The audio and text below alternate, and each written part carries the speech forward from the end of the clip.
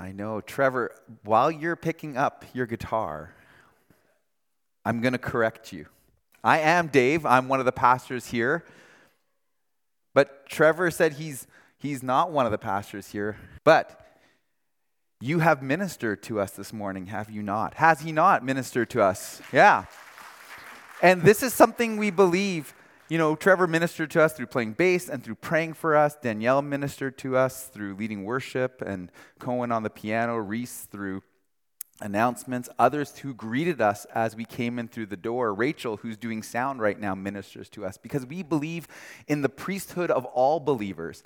And though some of us may not have the privilege that I have to be able to take the time set apart to be able to do pastoral ministries, we believe that as faithful followers of Jesus, we're all called to minister and to one another and be ministered by one another. And what a privilege that is to be a part of the family of God and to be able to be used by him in that way. So I thank you, Trevor, and I thank all of you who are part of our church family who minister in all the ways that God has enabled and gifted us to do that. Well, there goes one sermon. Let's go into the one that I planned for today. Before we do that, let's pray.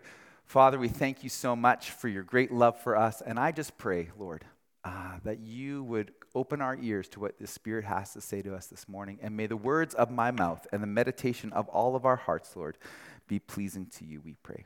Amen. Well, not too long ago, one of my bicycles needed a repair.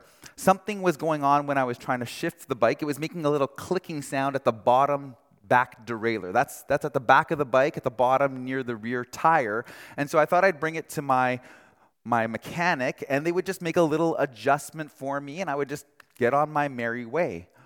However, when I brought it to the shop, they said, actually, the problem wasn't at the rear derailleur. The problem was at the entire other end of the bike, up at the handlebars, at the shifter. And I wasn't going to get the little fix that I had hoped for. They were going to need to have the bike for days. It was going to cost me a whole lot more money than I anticipated. They had a remedy for my problem, but it wasn't the fix that I had hoped for. It's because it wasn't the problem I had wasn't the problem that I thought I had. And we can find the same thing happens to us in other areas of life too.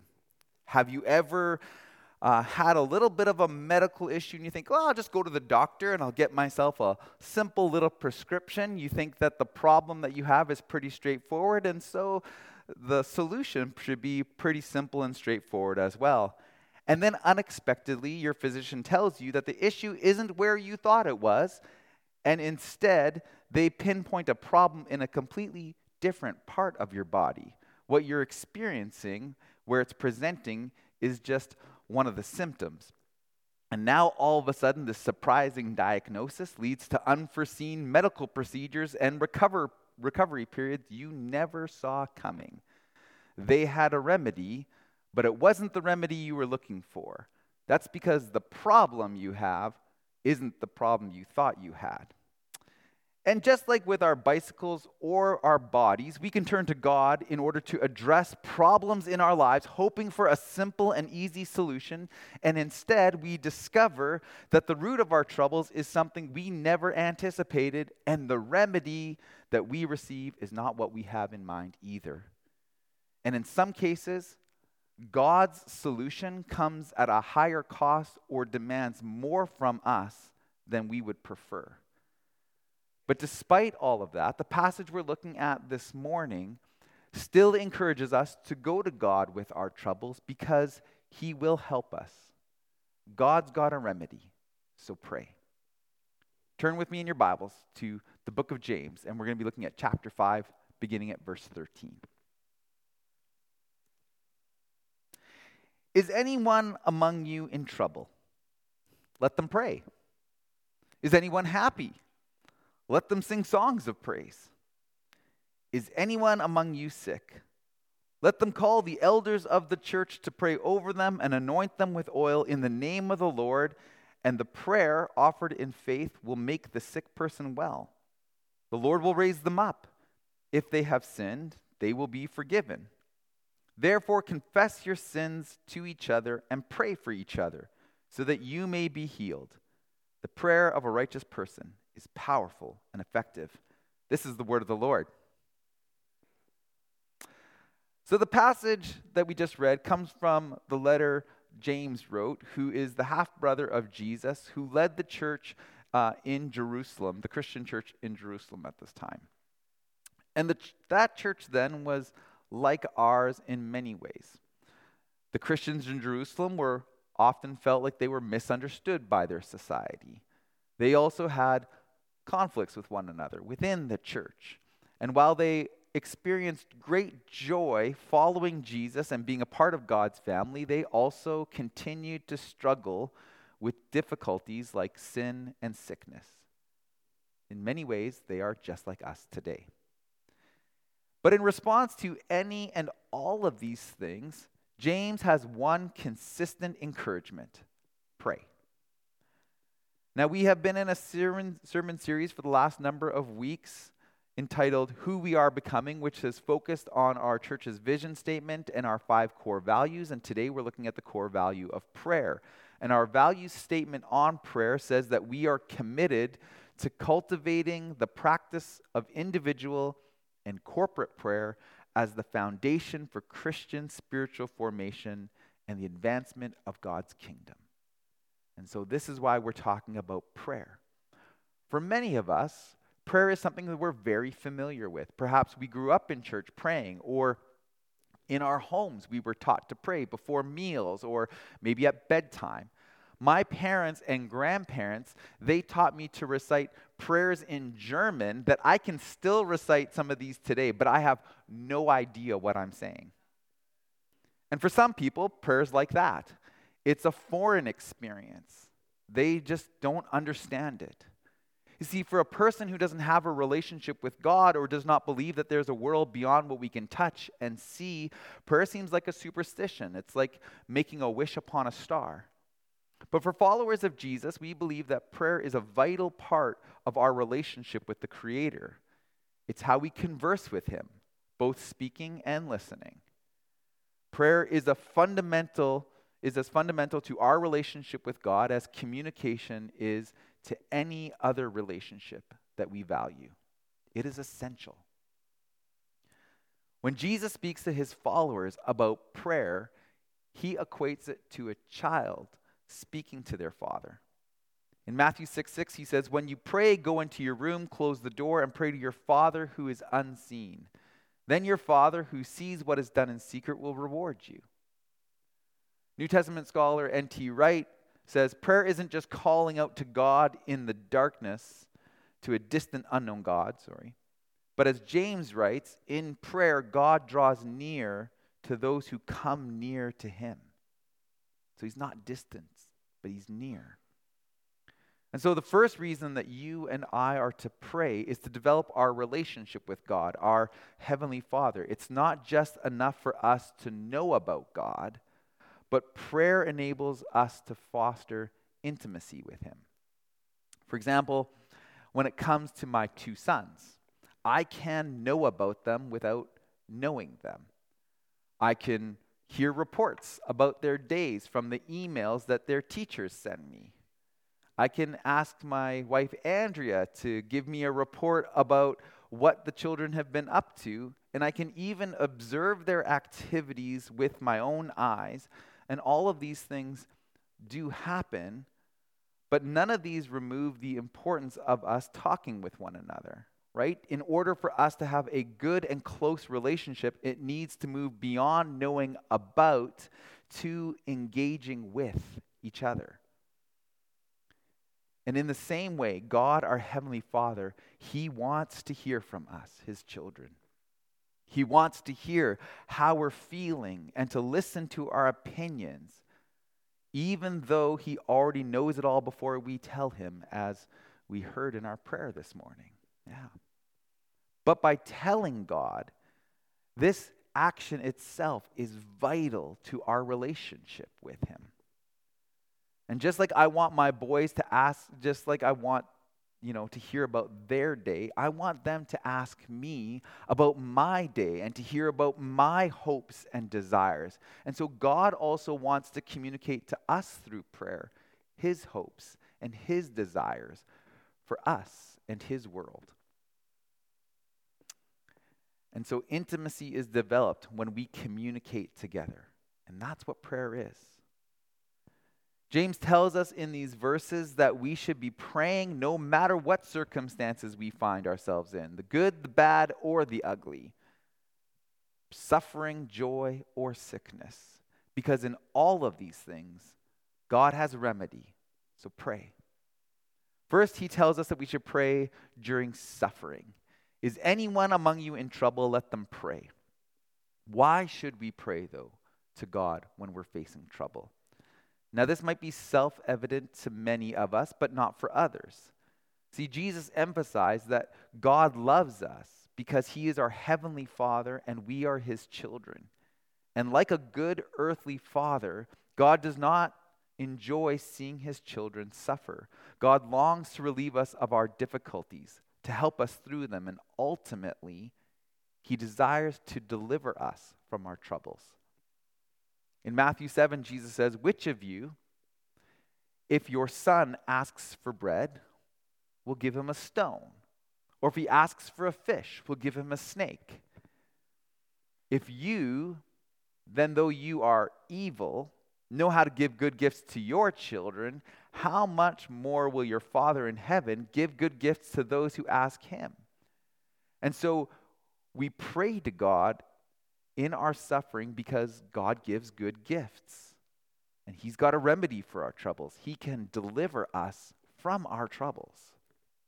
However, deliverance is not always the remedy God gives us for our suffering. It's the one we want, but it's not always the one that we get. And this is exceedingly hard because we live in a culture that places a great premium on eliminating discomfort and suffering. We act quickly to remove it from our lives, to spare our children from experiencing it. Yet there are benefits and things that we can learn that only come through difficulty and suffering. Paul says in Romans, suffering produces perseverance, perseverance character, and character hope. James says in chapter 1, consider it pure joy, brothers and sisters, whenever you face trials of many kinds, because you know that the testing of your faith produces perseverance. And let perseverance finish its work so that you may be mature and complete and not lacking anything. Now, as a parent, I know that this is true too with my children. If I do not allow them to experience some suffering or face difficulties, it would not be good for them. I wouldn't be doing them any favors by rescuing them from all the adversity they'd face. In fact, I'd actually be negligent if I did that. You see, by not allowing them to ever suffer or struggle, I'd be setting them up for failure rather than equipping them for life. In a podcast I was listening to this week, the CEO of the Barna Group, which is the leading research company and communications company, David Kinnaman, he shared about a recent study they completed on millennials and Gen Z, which focused on the resiliency of their discipleship. And he encouragingly reported that this generation has great openness to spirituality and the Bible. However, he says, and I quote, we have prepared this generation for success, but we have not prepared them for suffering. And suffering is an essential component of following Jesus. Suffering produces perseverance and character and hope.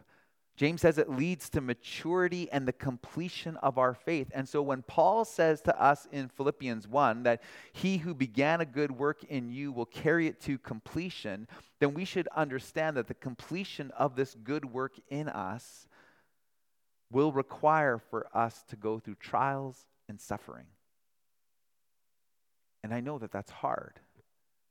It is hard for me to watch my children struggle with things and not to intervene. But I love them, And for that reason, there are times that I allow them to struggle. And if I, though I am evil, know how to give good gifts to my children in order that they become resilient, then how much better does our Heavenly Father understand the importance of allowing us, His children, whom He loves, to face adversity? That it's good for those who He loves. And I understand how difficult this is to hear, especially for many of us this morning who are facing some really difficult things in life. Knowing that God permits us to face difficulty when He could just simply take it away. But this does not mean that God has abandoned us or that He doesn't do anything to help us through our suffering. James tells us to pray if we're suffering because though God may not always deliver us from our difficulties, He does provide us with remedies. They may not take the trouble away, but they help a great deal. Remedies like peace, hope, courage. Remedies like scriptures that bring us comfort, or the family of God who gathers around to encourage and support us. Again, these may not be the remedy we want or have prayed for, but in my experience, they do make a world of difference when we are facing trouble. God has a remedy, and so pray.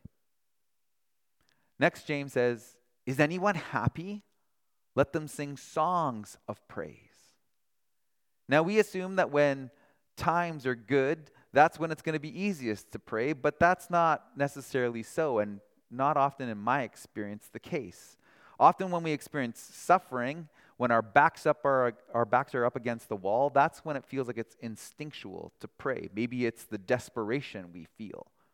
But when things are going well, it's all too easy to forget where this joy ultimately comes from.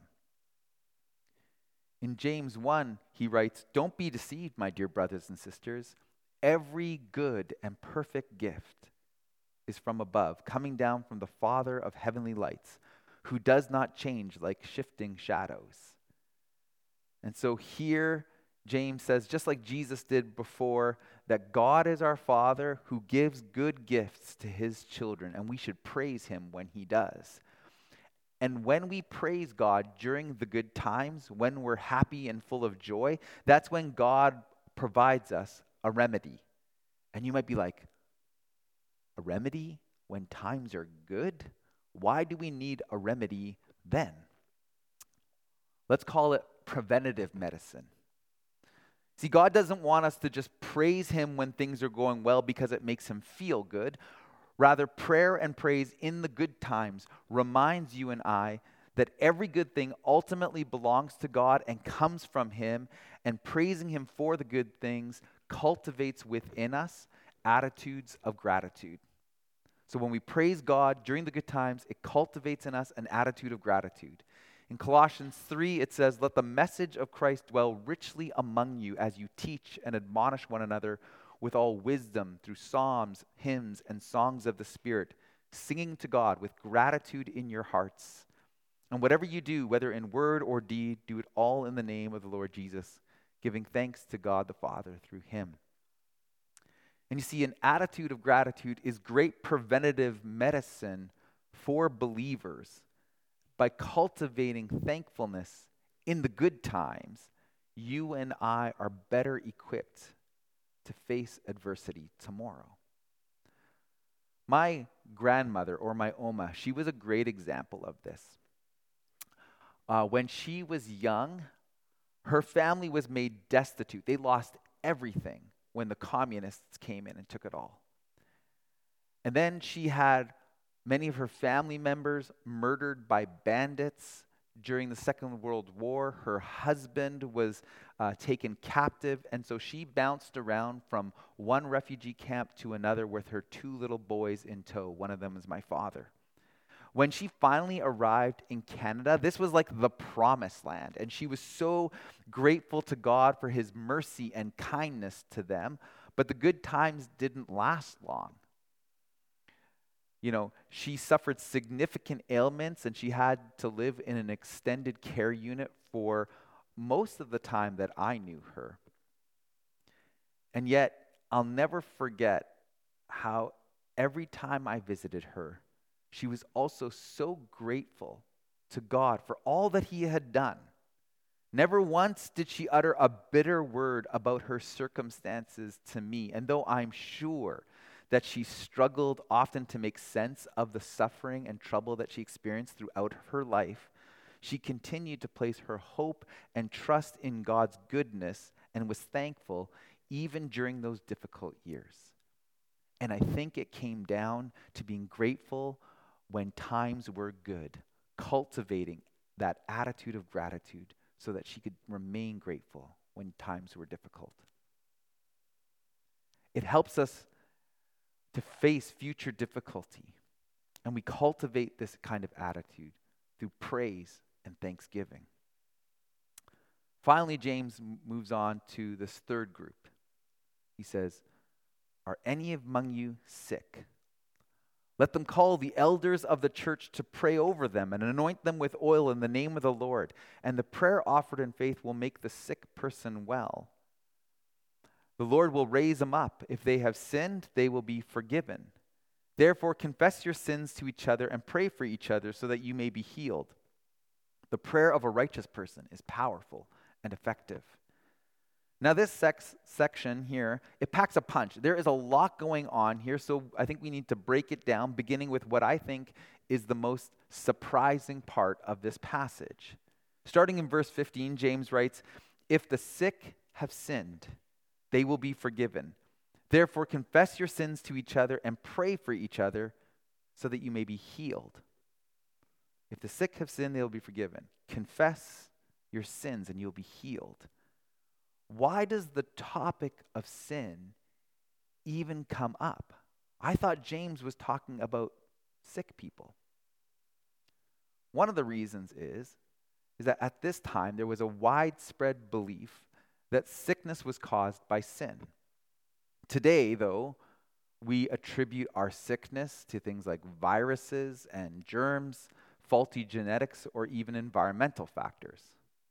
But what if it wasn't just one or the other? What if it was both? Jesus and the New Testament writers seem to think so. Jesus doesn't always think that sickness is caused by sin. There's a story in John 9 where he and his disciples are walking along and they come upon a blind man from birth. And his disciples ask Jesus, "Teacher, who sinned, this man or his parents, that he was born blind?"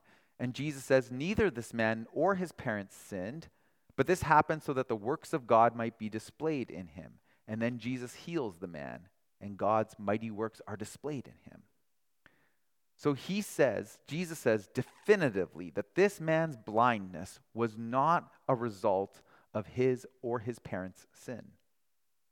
However, in 1 Corinthians 11, a passage that probably most of us are familiar with because we read it once a month when we are about to take the Lord's Supper, Paul writes, "Whoever eats the bread and drinks the cup of the Lord in an unworthy manner will be guilty of sinning against the body and the blood of the Lord. That is why many among you are weak and sick, and a number of you have fallen asleep."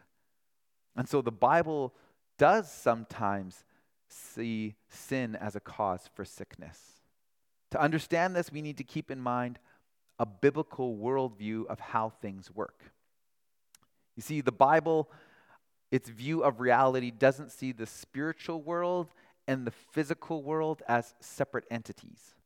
Rather, it sees these as two realms which make up our existence as two planes or two spheres that either overlap or intersect. For some of you who maybe enjoy the Netflix series Stranger Things, think of it as the upside down, right? Where one world impacts the other. That's why when we sin with our bodies, the Bible says our faith and our relationship with God is affected. It's also why when Jesus came, he didn't just save people from their sins, but he also healed the blind, enabled the lame to walk. The kingdom of God that Jesus proclaimed isn't just a means to save our souls, our spirits, but rather the whole person and all of creation as well, the spiritual and the physical. The physical and spiritual realms affect one another, and this is why James says that if the sick have sinned and they seek God, they will be forgiven, and that if you and I confess our sins to one another and pray, we may be healed. So sin and sickness, it can be connected. We see this in a story in Luke 5 where there's these friends and they have a paralytic friend. He cannot walk, and so they want to bring him to Jesus because their desire is that Jesus would heal their friend so he can walk. But they have to dig through the roof and lower the man down through a hole in the roof because there's such a large crowd in the house. They can't get their friend into the entrance. And when they lower him down on the mat and Jesus sees the faith of his friends, he does the unexpected. He doesn't immediately heal the man. He says, "Your sins are forgiven." But then he goes on and he tells the man to pick up his mat and walk. We see that Jesus takes care of both the sin and the sickness, and that these two things, in this case, they are connected. But though sin and illness can be connected, we must note what James does not assume. He does not assume that the sick have sinned. He says, if they have sinned. And while you and I should not be quick to dismiss the physical effects of our own disobedience, we should always refrain from assuming or accusing others of experiencing illness because of sickness. I think this is such an important point. I want to say it again. We should never be quick to dismiss the physical effects of our own disobedience, but we should always refrain from assuming or accusing others of experiencing illness because of sin. But I think for the most part, that's not most of our problems. I think most of us actually never connect the physical afflictions we experience with disobedience. I don't think we often make the connection between sin and sickness. But James says they can be connected in our lives as well. But it's this connection between the physical and the spiritual that God has a remedy for too. It's why James instructs the sick to call upon the elders of the church for prayer and anointing with oil. So who are these church elders, and why are they anointing us with oil? The church elders that he refers to are spiritually mature people who have a responsibility for the oversight of a local congregation, very similar to our very own Calvary Church elders. So it is appropriate that those who are charged with the care of the community should be called to intercede for those who are seriously ill. And so this is a part of the elder's job description, to pray for the sick and to anoint them with oil. But some people might wonder, what's the significance of the oil? Well, anointing oil was used throughout, among God's people throughout the Old and the New Testament to set individuals apart. And so people were anointed with oil when they were performing priestly duties, or when Samuel poured oil on Saul, it was in order to set him apart to be Israel's next king. So when the elders anoint the sick with oil as they pray, it symbolizes that that person is being set apart for God's special care and attention. So it's a very simple yet profound and effective sign of God's longing to heal people. We're setting them apart for God's special care and attention. So this sign is similar to communion that we take every month. You know, we talk about how they are signs of what Jesus has done for us. There is nothing in the bread or in the cup that saves us. It's Jesus who saves us. The bread and the wine are symbols, but they are powerful symbols. And in the same way, there is nothing special in the oil or in the elder that heals the sick, though the elders are special, okay? I don't want any elders being offended. But the oil is a powerful sign. The elder, a faithful minister. But the power for healing is in the one that we are praying to. We anoint and pray because we believe God is the source of all healing. And as James says, we do this in the name of the Lord. And so God has a remedy for our sickness. And his remedy is go to your doctor, take your medication, but also confess your sins and pray. It's not one or the other. All healing comes from God. He is the great physician. He is the good giver of gifts who gave us doctors and surgeons and medical discoveries, and we thank God for that. It is his sovereignty and power that heals us, and he can choose to do it however he likes. And we believe that God heals, don't we? Yeah. We believe that he can still heal us today. We believe that he can heal us of our cancers and our addictions. He can heal us of our anger and even our disappointments, the things that we've been sick with for years. And I think on some level, we all do. We will confess, we believe. But I will be the first one to say, I wrestle with doubts, and I don't think I'm alone. And one of the reasons that I don't think I'm alone is that in the time that I've been here, there have only been a very few times where the elders at Calvary have been asked to anoint the sick and to pray for their healing. And either we are an abnormally healthy congregation, or there are some roadblocks that are preventing us from following James's instructions. But if we truly believe this word is true and that it's also good news, then why haven't we done more of this?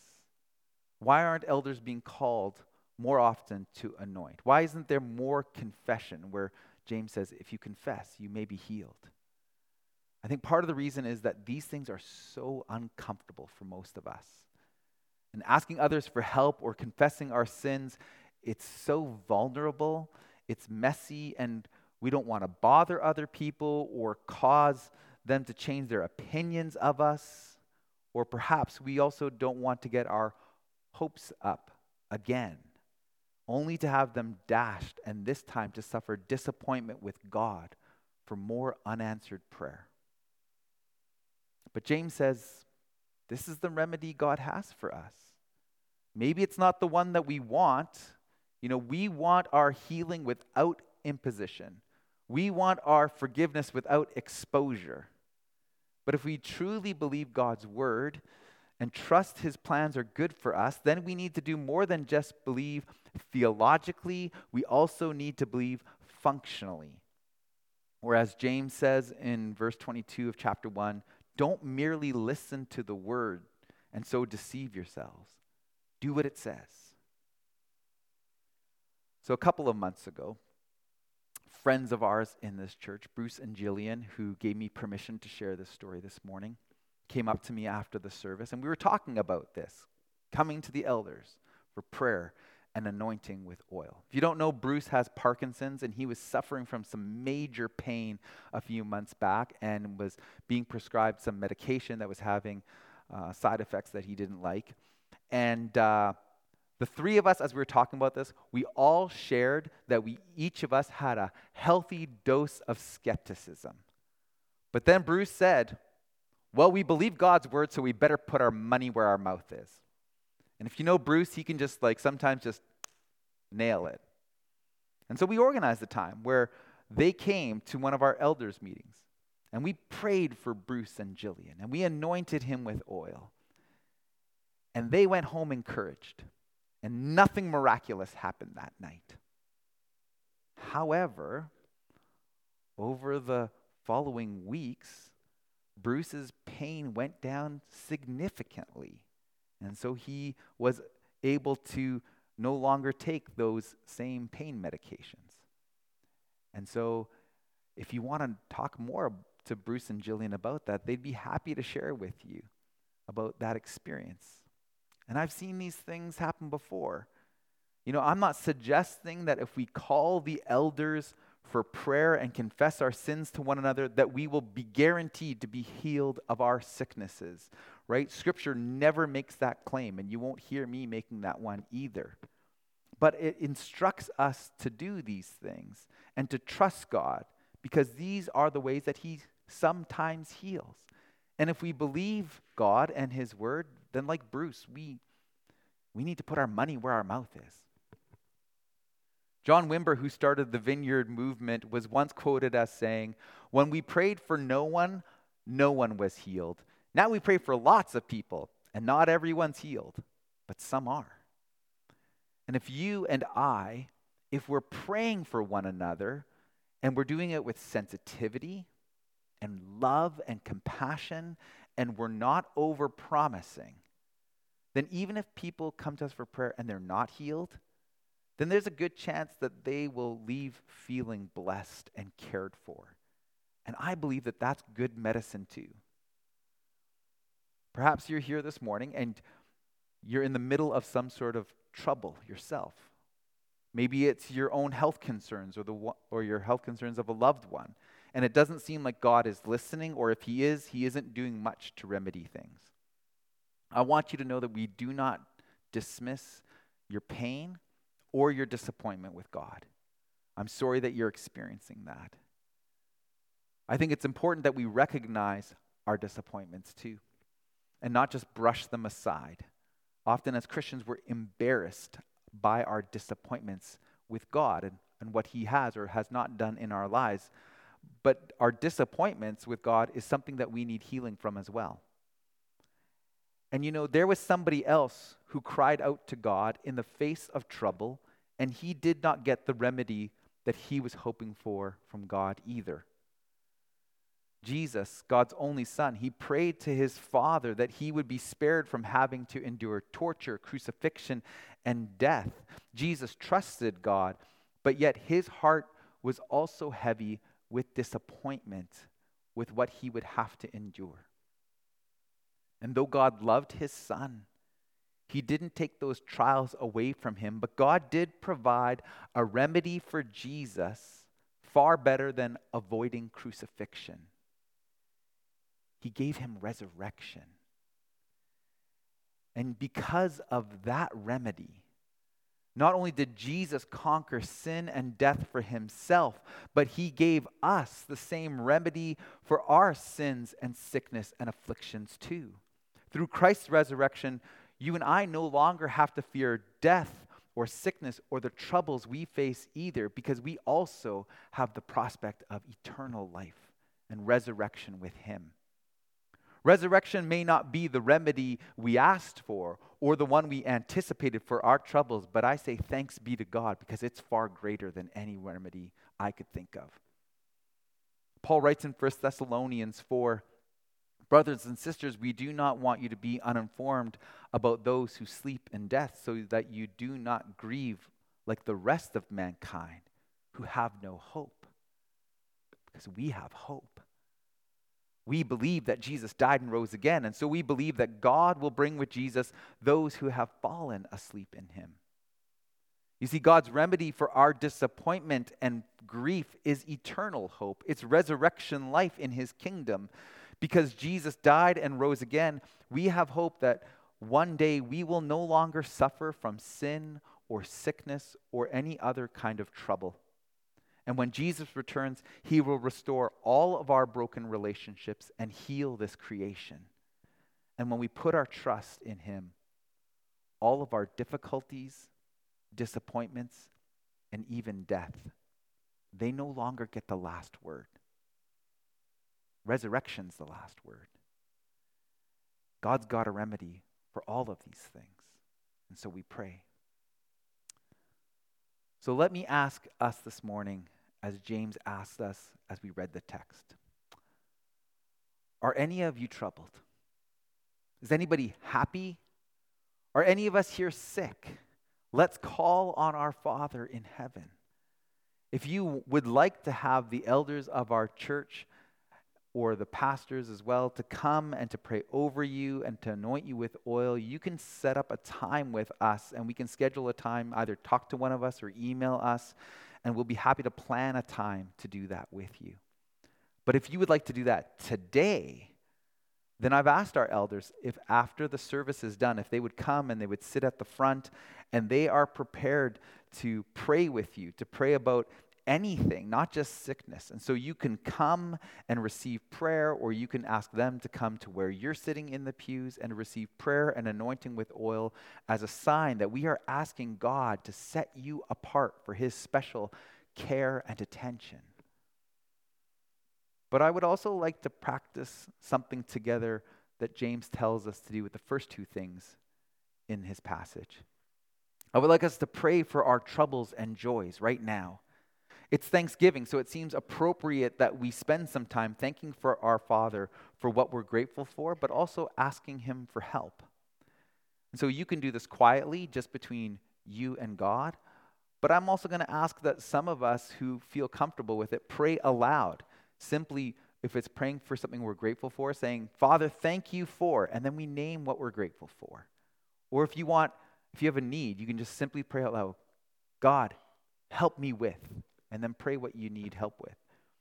It can be uncomfortable when we do things like this, but I also think this is important sometimes for the rest of the church family to pray alongside of you. And then I'm going to close us in our time of prayer together, and then Danielle and the worship team, you guys can come up and lead us in worship. So let's pray. And if you feel so led, pray, God, thank you, or God, help me with.